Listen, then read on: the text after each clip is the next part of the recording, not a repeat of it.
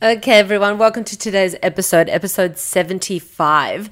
I'm going to be talking about decision making, decision fatigue, the combination of if you have decision fatigue and perfectionism, impulse control, all that kind of stuff, including procrastination and all of that. So what I want to be talking about is why it's difficult to make decisions at certain times, what happens when that's going on, and also little kind of hacks that you can include into your life to improve your decision-making ability and to improve your impulse control. Because impulse control and decision-making is kind of the same thing. It's this decision to hold back or to cave in and do, like, to, eat that thing that you were aiming not to eat or whatever. So also, in addition, I'm going to tie into how habits, rituals, routines can really, really play a massive role in this and how it can help you out. And yeah, I'll kind of delve into that whole habit routine thing a little bit later in the podcast. So first things first, weekly update.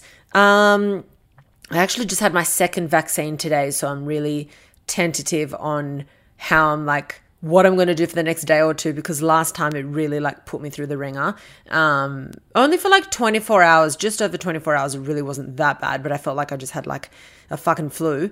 So I asked the lady if the same thing would happen. She's like, couldn't really tell you, just brace yourself just in case. But most people on their second shot won't feel as bad as their first. So stay tuned for that. Secondly, I think I'll just announce it to you guys right now because it's fucking exciting. But I am actually I've just started writing my second book. We're not fully decided on the title yet. Do you know what the fuck is wrong with me? And don't get me wrong, I'm excited about writing the book, but this is so typical. I was saying to myself, I'm going to finish uni, I'm going to take some time off, I'm just going to chill. And yeah, before I knew it, I was signing the book deal while I was still at uni to fucking start writing a second book. But the good thing is I'm really excited about it. I've got all these ideas down. Not exactly sure about the title yet. That's not fully locked in. We're not going to release that yet. But it is going to be completely based around self-love. So, good times. That is my weekly update. I've been doing a whole bunch of writing, podcast planning, just living my best life in this 28-degree weekend that we're having in Sydney during lockdown. So enough of that shit. I'm going to go into my brain fact for the day. So this is more like a behavioral psychology fact that it's sort of thought it was interesting to talk about, and I'll share with you guys. And it is called the halo effect. So what the halo effect is, and it's something that occurs almost all the time, is this idea that someone's attractiveness will then affect our perception of what we think about that person in all their other traits. Now, attractiveness is the main one. I'm going to explain how the halo effect works for other things as well. But for example, all these studies have been done, I'm talking hundreds and hundreds and hundreds of studies, where people perceive someone that is what they deem to be physically attractive to also be kinder, smarter, more driven, more successful, more lovable. Okay. So this is something that's learned from an absolute very young age. And I think that it's due to the fact that we absorb this as we grow up. We look at how other people are treated. We come to conclusions. The brain loves to come to conclusions instead of having to work through every single decision that we make. And that's a beneficial thing in most scenarios, that the brain will kind of grab the information it's got and make a blanket conclusion. But you've got to really understand that there are times where it's really time efficient for the brain to do that. But then when you're interacting with people and big decisions and companies, that's when you need to put a pause and actually do the groundwork yourself and not just make all these presumptions. Another thing that happens with the halo effect is a study that was done with children, and children that would be sitting down and better behaved were always marked as, they got higher grades in things that were based around intellect. And it's because children would perceive these students just because they sat down and, didn't talk during class. They thought, oh, they must be nicer, they're politer, they're, more respectful, therefore smarter. So they just came to this conclusion where obviously that's not the case. You could be a little bit scat and distracted, but also be very intelligent. And this really happens, I find, with dating apps. So I think I mentioned a few like it was last year somewhere in the podcast, that I had tried a dating app for, I think it was like a total of 10 hours. 7 of those hours I was asleep. And I just hated it so much. And now, like, this is the exact title for it, because I think I was applying the halo effect to absolutely everyone. And it's quite a toxic trait, and I don't like it. A dating app literally just gives you a handful of photos and a couple of sentences, and you're making your opinion on that. So if you see one thing that stands out at you, you're probably going to have this blanket statement about what that person is like based on their appearance and a very, very small, like, insight into their appearance. So I found that I was so fucking shallow because, of course, I'm just like, no, don't like. Whereas if I was out in the real world, I am no way near as judgmental when it comes to physical appearance and what I'm attracted to and what I'm not attracted to. Companies do this as well.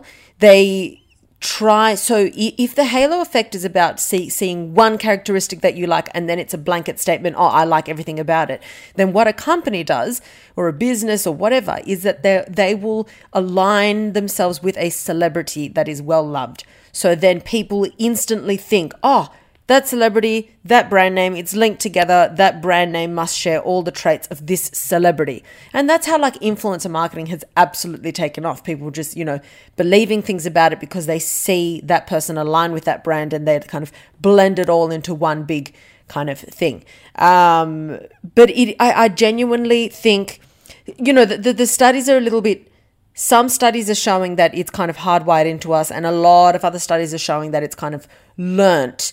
And it's really hard to figure out, because one thing that humans are hardwired to do is humans legitimately are born with this wiring towards quote unquote beauty. It's something that most animals have. We have certain traits that we look for that our society deems attractive as far as the marketing world and all of that. And we'll like chase that down and consider that to be hot. Birds do it, animals do it, everything. It's a part of the mating thing. It's whatever. But then it's almost like a vicious cycle, because this is hardwired into us, and we have this bias towards, beauty and, that standard, then it's that filters through into, movies and characters for children where, the hero of the film is this muscular, really fit, beautiful specimen, and the villain, they try and make the villain look scary or covered in scars or not muscular or not, as fit or whatever. So that's kind of always filtered through culturally in films, TVs, movies, all of that. And so we then genuinely have this belief system with the halo effect that good-looking people are probably good at everything else that they do in their life. It also does happen in a slight reverse as well, but it's nowhere near as detrimental as, the one that I'm talking about, where it's really hurtful to people that aren't conventionally beautiful by the standards of, marketing today. But it also does work in reverse for people that are good looking, where they're also considered to be narcissistic or up themselves. But I don't think that's nowhere near as prominent as the halo effect that I was just talking about them being good at everything. Now, what you want to do with this is just be aware that you are inclined to do that to other people, and just ask yourself, does this one trait represent every trait in that person? This also happens with toxic people, okay? There are certain people that are quite toxic that get away with murder because there are certain facets in their life where they're legitimately amazing people. So you look at this one trait in this person, for example, say they do a shit ton for charity, or they go out of their way to do something, or they're really, really skilled at something. So you look at that aspect of that person and you're like, oh my God, that's so impressive. They're so caring. They're so charitable. They do so much for this population of people. They do this, they do that. They're philanthropists, whatever.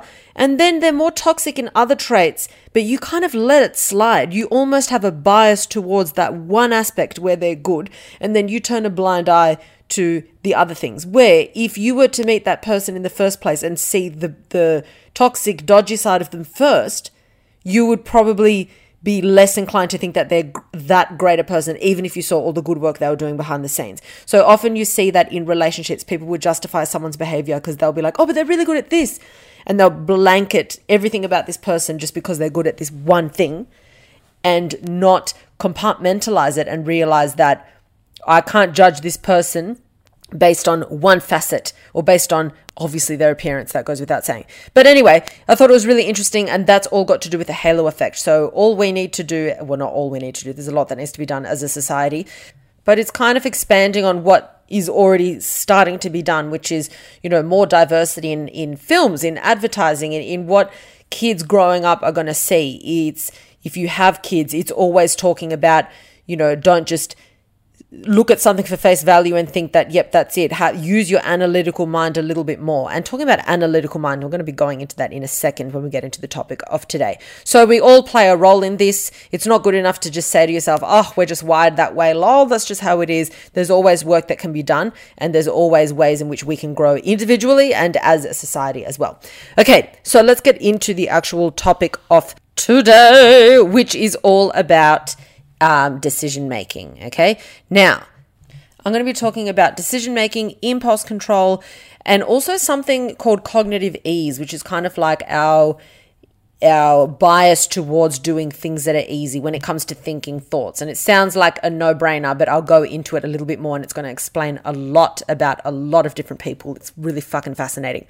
But the main thing that I want to be doing also at the end of the episode is giving you actual tools and hacks to make better decisions, so you're way more productive, so you procrastinate less. And because these things get harder and harder, the more if you are somebody that has issues making decisions and you're a perfectionist, you're fucked. You're essentially fucked. So you need to use tools to break down those barriers to do something about it. If you're not going to do anything about it, then you're literally just standing there not taking action in your life, and you're just living every day the same as the day before, okay? So everything can be changed. You can always learn, rewire, do all of that, but you need to have some conscious action to make those changes. It's not good enough to think that your future self is going to want to do it if you don't want to do it right now. That's not how it works. If you don't want to do something right now, chances are your future self doesn't want to do it either, because you can only predict future behavior on present behavior right now. So let's get into it.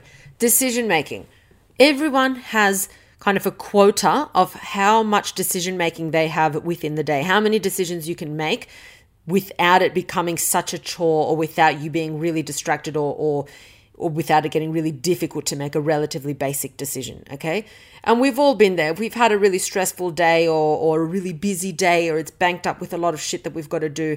And then it gets to the end of the night and you're trying to choose an outfit. You literally just sometimes stand in front of your wardrobe and you are just immobilized, thinking, oh God, I can't even think of something.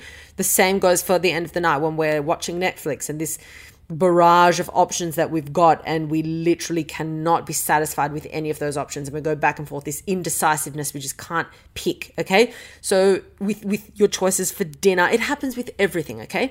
But the more fatigued you are, two things. One, the more fatigued you are, the harder it is to make a decision. And two, the more decisions you've made earlier in that day, the harder it is to make a decision later on in the day. There is an exception for that, and that is if you're somebody that can break your day up with a massive rest and recreation in between. That kind of is a reboot. You have, like a good meal, you kind of kickstart your brain again.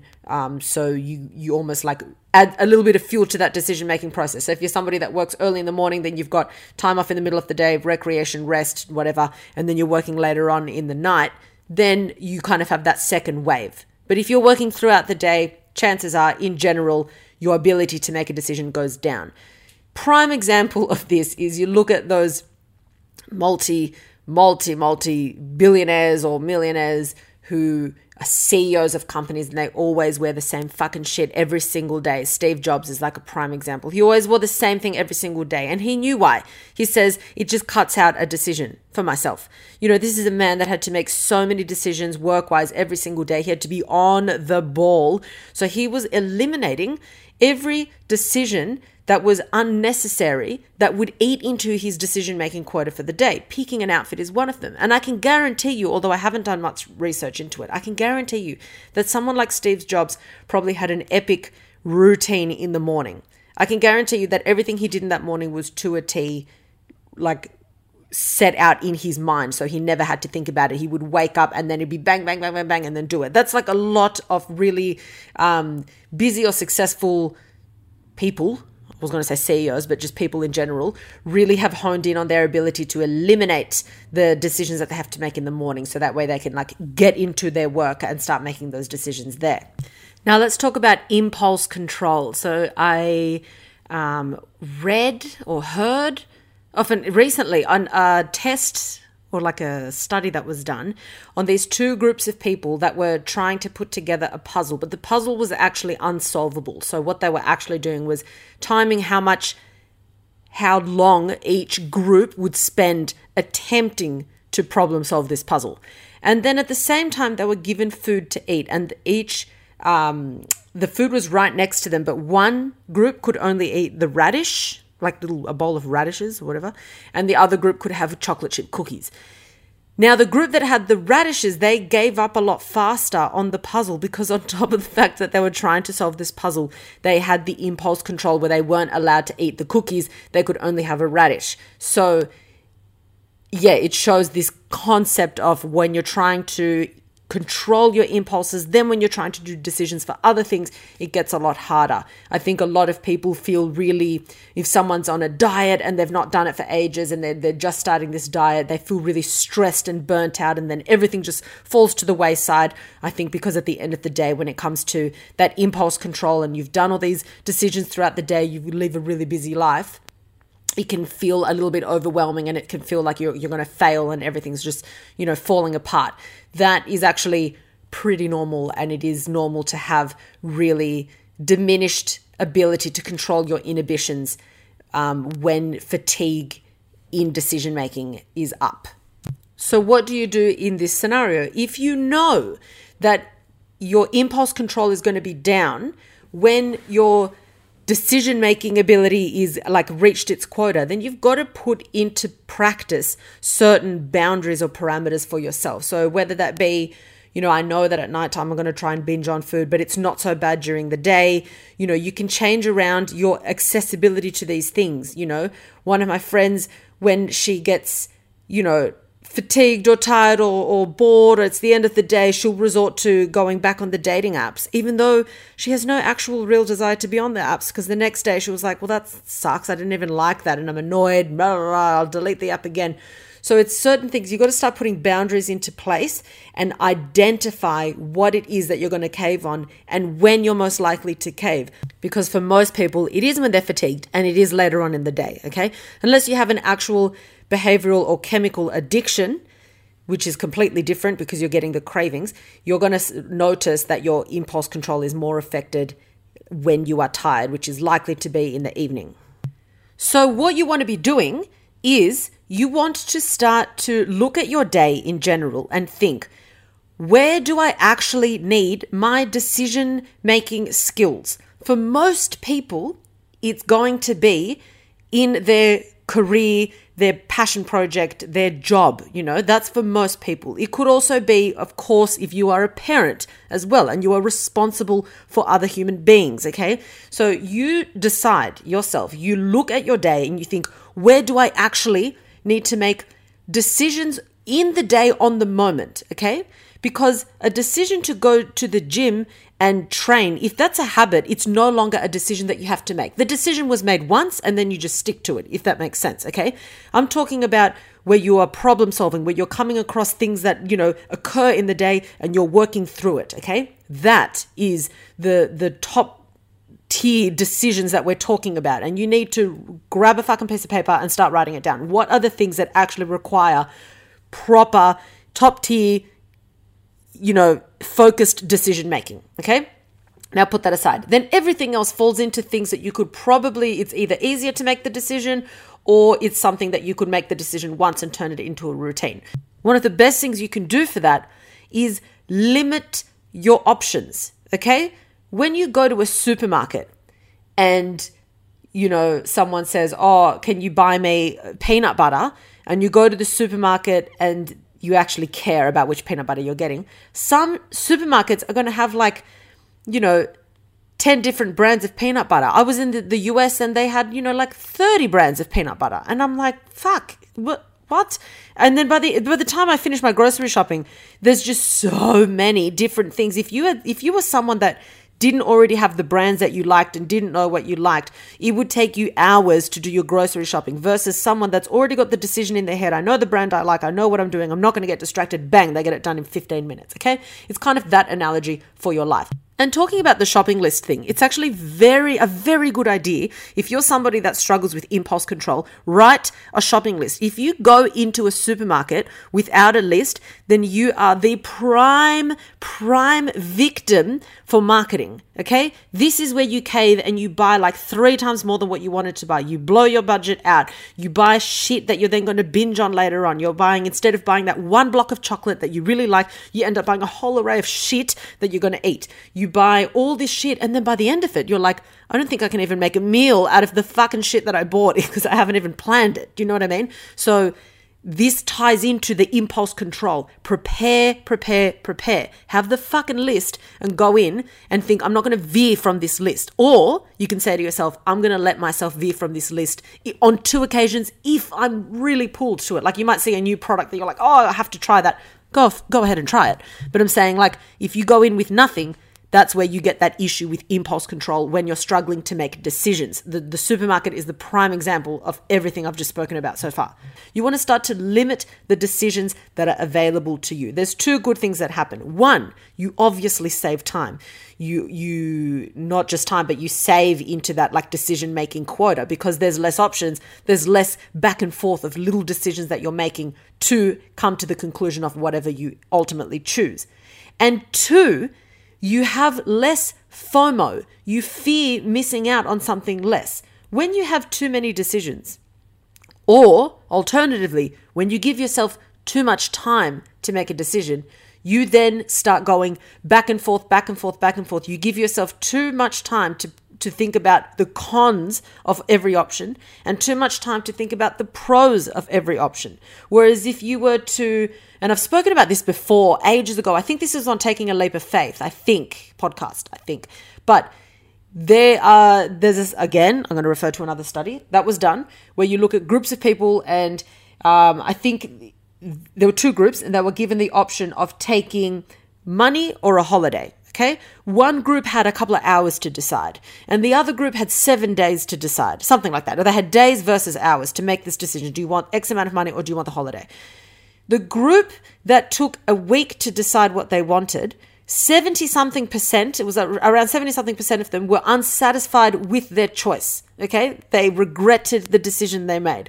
The group that had only a couple of hours to decide, 90-something% of them were happy with their choice because they weren't pondering all the potential pros and cons. They weren't, when you think too much of the other alternative or the other millions of alternatives, you start to think, you start imagining yourself having all these things and then you start worrying about what you're going to miss out. It's fear-based. It's, I'm not going to have this now.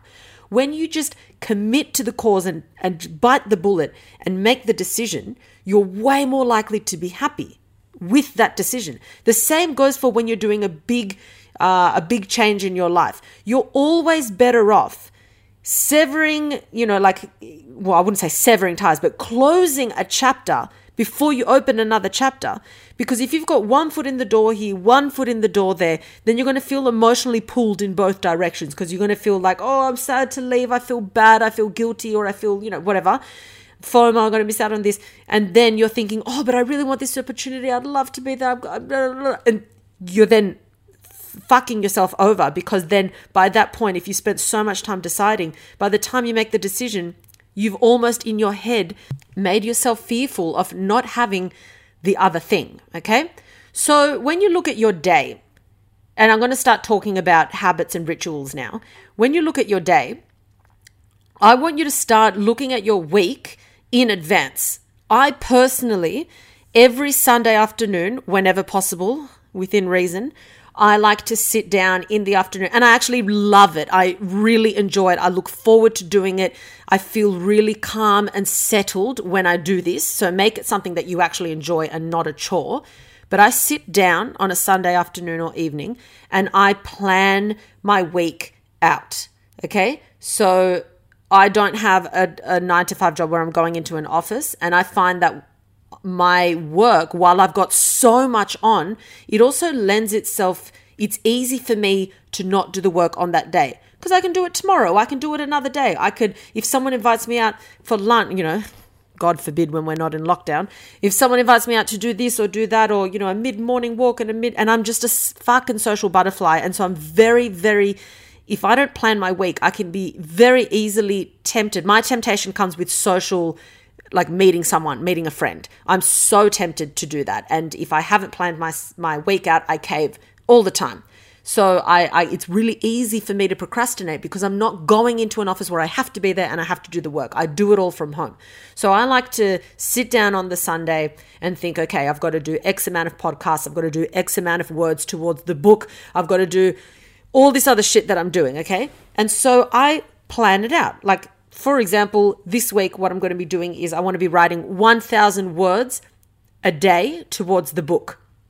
And that needs to be done pretty early in the morning because that's quite a creative thing that I'm doing. There's a lot of decision that goes behind that. There's a lot of thought processes that go behind that. So I try and make the book writing early in the morning. Then straight after that, I like to factor in around 30 minutes a day towards podcast planning. Okay. That's not even recording the podcast. That's sitting down and brainstorming ideas for the podcast, whether it's the science facts, whether it's a topic that I'm interested in. Sometimes I'll sit down and I'll have a whole Word documents of all these notes that are for, 20 potential episodes. But I just sit down and it's like word vomit. I just get it all out on the page for 30 minutes until something starts to until I start to flesh things out.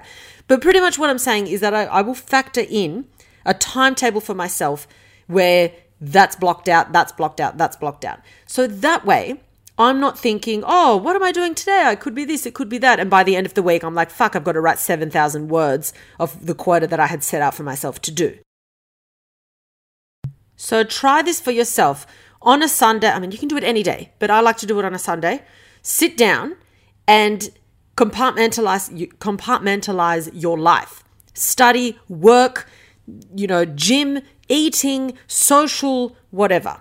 And factor it all in. If you've already got social things set out, write it in the diary. Have it all written down. I like to have a paper diary. I love writing shit down in a paper diary. I love writing lists and crossing it out. It's so satisfying. So I write that all down. So you've got that. Then you want to think, what can I automate? Just like you can do with so many things in your life, or just like companies get people to do things for you, you're getting your subconscious mind to do something for you. It's like you're outsourcing things that your conscious mind could be doing, and you're outsourcing it to your subconscious mind. And the way you outsource is by turning something into a ritual, okay? Where it becomes so ingrained in you that the thought of not doing it feels weird, that if you were to not do it one morning, you would slightly feel a bit off. You would miss it because it's just so ingrained in you. It takes no thought process to do it. It actually takes more to not do it, okay? Here's another example for me. When I didn't have my mornings kind of set out in a set routine, I would wake up, stuff around for so long doing shit that I'm not putting all my attention into, have my activewear on, but because I'm so distracted, I'm on the apps, I'm on whatever, then it takes me too long to actually get that inertia to go and work out. So then I think, oh, it's too late in the morning. I'll just do it later on in the day and I'll stay here and I'll do the stuff that I want to do. But then do I actually go and do it later on in the day? The later the day gets, the less and less likely it is for me to go and train, okay? So that's, for me, what I had to do. I had to change my morning routine where I wouldn't put any conscious effort or attention into anything in the morning other than what my ritual was, where it's not conscious thinking. That's what my subconscious mind is doing. I smash out my half-hour ritual and I'm out the door. I am out the door, whether I like it or not. I lock the door and I'm outside. And then my day starts. I do the exercise, I come back, and then I get in the zone. So that's what I've set out for myself, and it really works for me. But find something that works for you. My biggest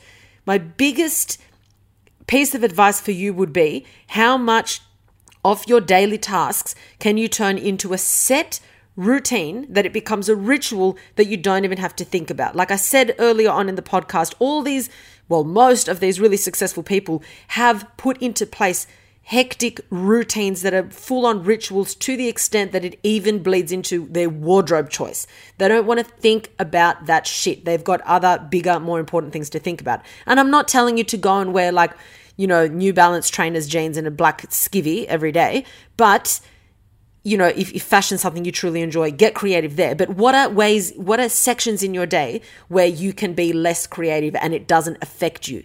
I know some people that they can eat the same shit day in, day out, Monday to Friday, and they love it. It's fine. And then there's some people that need variety in their food, but they can have, consistency and be exactly the same in other areas of your life. So ask yourself, where do I not need variety, and how is that going to save me time? How can I turn my mornings into a legitimate ritual where not only do I do the same things every morning, but I do it in the exact same order and it takes me the exact same amount of time. So I now know, once I've kind of fleshed that out and worked it out, I now know my mornings take me, let's say, 30 minutes before I walk out and I'm training. And by then I've already had my coffee, I've meditated, I've, had a shower, I've gotten dressed and I'm out the door, whatever. You make those decisions, but it's got to be something that can be easily replicated day in and day out. Now, while rituals are super important for you, keep in mind that you don't want to make this ritual like a 3-hour event, because it's probably going to be exhausting, and for you to actually do it every day until it becomes a ritual might become more of a mission. So my advice to somebody that doesn't already have one in place is to start small. Start with like a 30-minute kind of thing every morning. And then if you want, expand on that. Routine and monotony is essential for us, okay? And ironically, the more routines and rituals you can put into place, like habits that you can put into place in your life, the more adventurous you can be as a person. It sounds counterintuitive, but that is the truth. And the reason is because if you spend all your time wasted making these menial decisions here and there, here and there, here and there, you never get to put your time and energy into those bigger ideas that allow for adventure, that allow for excitement, that allow for crazy growth, that takes you to the other side of the world, that takes you here, that takes you there. So if you are innately an adventurous person, you, of all people, should have routines, habits, and rituals into place. The brain craves adventure, but in order to be adventurous, it also needs stability, okay? Every human being needs stability, and we all find it in different areas of our life. Some people find it in their relationship. Some people find it being a homebody and they just don't really enjoy traveling. They love living in the same home forever, okay? The same community. Some people, like myself, finds it in their habits and rituals, okay? But you need to have stability, and you pick where. If you had no stability in your life, you would feel that you have no control. The brain loves to feel like it's got some level of control. And when you feel that you are in control of your life in certain areas, you approach things where you don't have control with more ease. You want to feel grounded, okay? And your version of grounded can be whatever you make it. You create what that is. But what I would recommend for you is to make the things that ground you things that are in your mind, things that you can create for yourself in your brain. Okay? It's very, very helpful and beneficial and healthy to be grounded in your relationships and grounded, with your partner. But at the same time, there's only so much grounding you can have when it includes another person, okay? So, of course, it's beneficial. Human relationships are crucial for our happiness, yes, but how much stability can you control where it only involves you? And that's where you have the most power, the most autonomy, and the most control, when it involves you. If all your stability came from your romantic partner and they dump you, you're going to feel like you have absolutely no control over your life situation, and you're going to feel quite scattered and probably very depressed, okay? So create these moments in your day where you build the control, where you think, I have total control of my mind and of my routine, and I have got my brain down to it's a well-oiled machine that I know that when I do this, it's bang, bang, bang, bang, bang, and I've smashed it out. And now all my conscious effort can be dedicated to the things that truly bring me joy, like growth, like excitement, like professional achievements, like studying, getting your degree, whatever it is, okay? That's what I want you to focus on. So when it comes to how do we decide, how do we make decisions more efficiently, you want to think about less options, give yourself less options, less time to make those decisions. Unless you're thinking about a huge life-altering decision like, are you going to have children or are you going to move countries? Of course, that needs more time and more effort to think about it. But in everyday decisions, you want to give yourself less time and you want more habits and more routines. Another thing that happens when you get that decision fatigue is that you then start to generalize and you have a general opinion over things. You're less likely to be able to to think about something critically. Now, this can happen when you're looking at a product. It can happen when you're looking at another person or a population of people where you just make these blanket statements and you generalize. But it also happens when you're thinking about yourself, a situation that you're in, and your own abilities. If you're fatigued and you're not going to have any critical thinking and you're not going to intercept with conscious thoughts and problem solving, you're more likely to think, you just generalize, oh, I'm not good at that, I'm just not going to do it. Oh, there's that. You resign yourself to paint something with a universal statement. For example, I always fail at that, so I'm not going to try. I always this, so I'm not going to try. It's very heavily linked. The better your decision-making ability, the better your critical thinking is going to be, and the less you're going to generalize on situations that have to do with you, that have to do with other people, that have to do with opportunities that are available, okay? If an opportunity comes up and you're already fatigued and you don't have that impulse control or critical thinking or all of that, you might look at that opportunity as like, oh, it'd be good for someone else. I can't, I this, I that, I can't. I don't have the ability. However, if you're someone that did everything that I just told you to do, an opportunity could come up and you're like, I feel like I could take that on. I feel like I've got the capacity right now in my conscious abilities to give that a red hot go. Okay? And this is where you can use your impulsivity for the good. You don't want to have that impulsiveness for things where you can't control your cravings or you can't control the fact that you can't get something done for the day, so you end up just scrolling through Instagram or Netflix or whatever. This kind of impulse is better. It's like when that intuitive nudge from within is there, you jump and take it. You don't pause and think, no, I can't, and then the opportunity has just left you. And then when the next opportunity comes by, are you going to react the same way or are you going to grab it by the horns? That all comes down to your ability to make decisions efficiently. It sounds so basic, but it infiltrates almost every area of your life. Now, the last thing that I want to touch on is slightly different, but of course it ties into it, but it's a different topic, and it's something called cognitive ease. And what cognitive ease is, it's our inclination, the brain's inclination to always choose the easier decision, to always choose the easier topic, to always choose the easier belief, okay?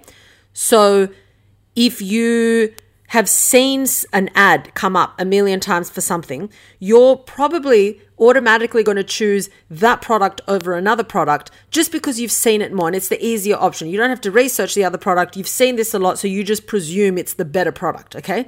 The same thing goes for if you've done something a certain way, always, whether it's beneficial to you or whether it's not. It's easier to choose that way than it is to choose a novel way of doing something, okay?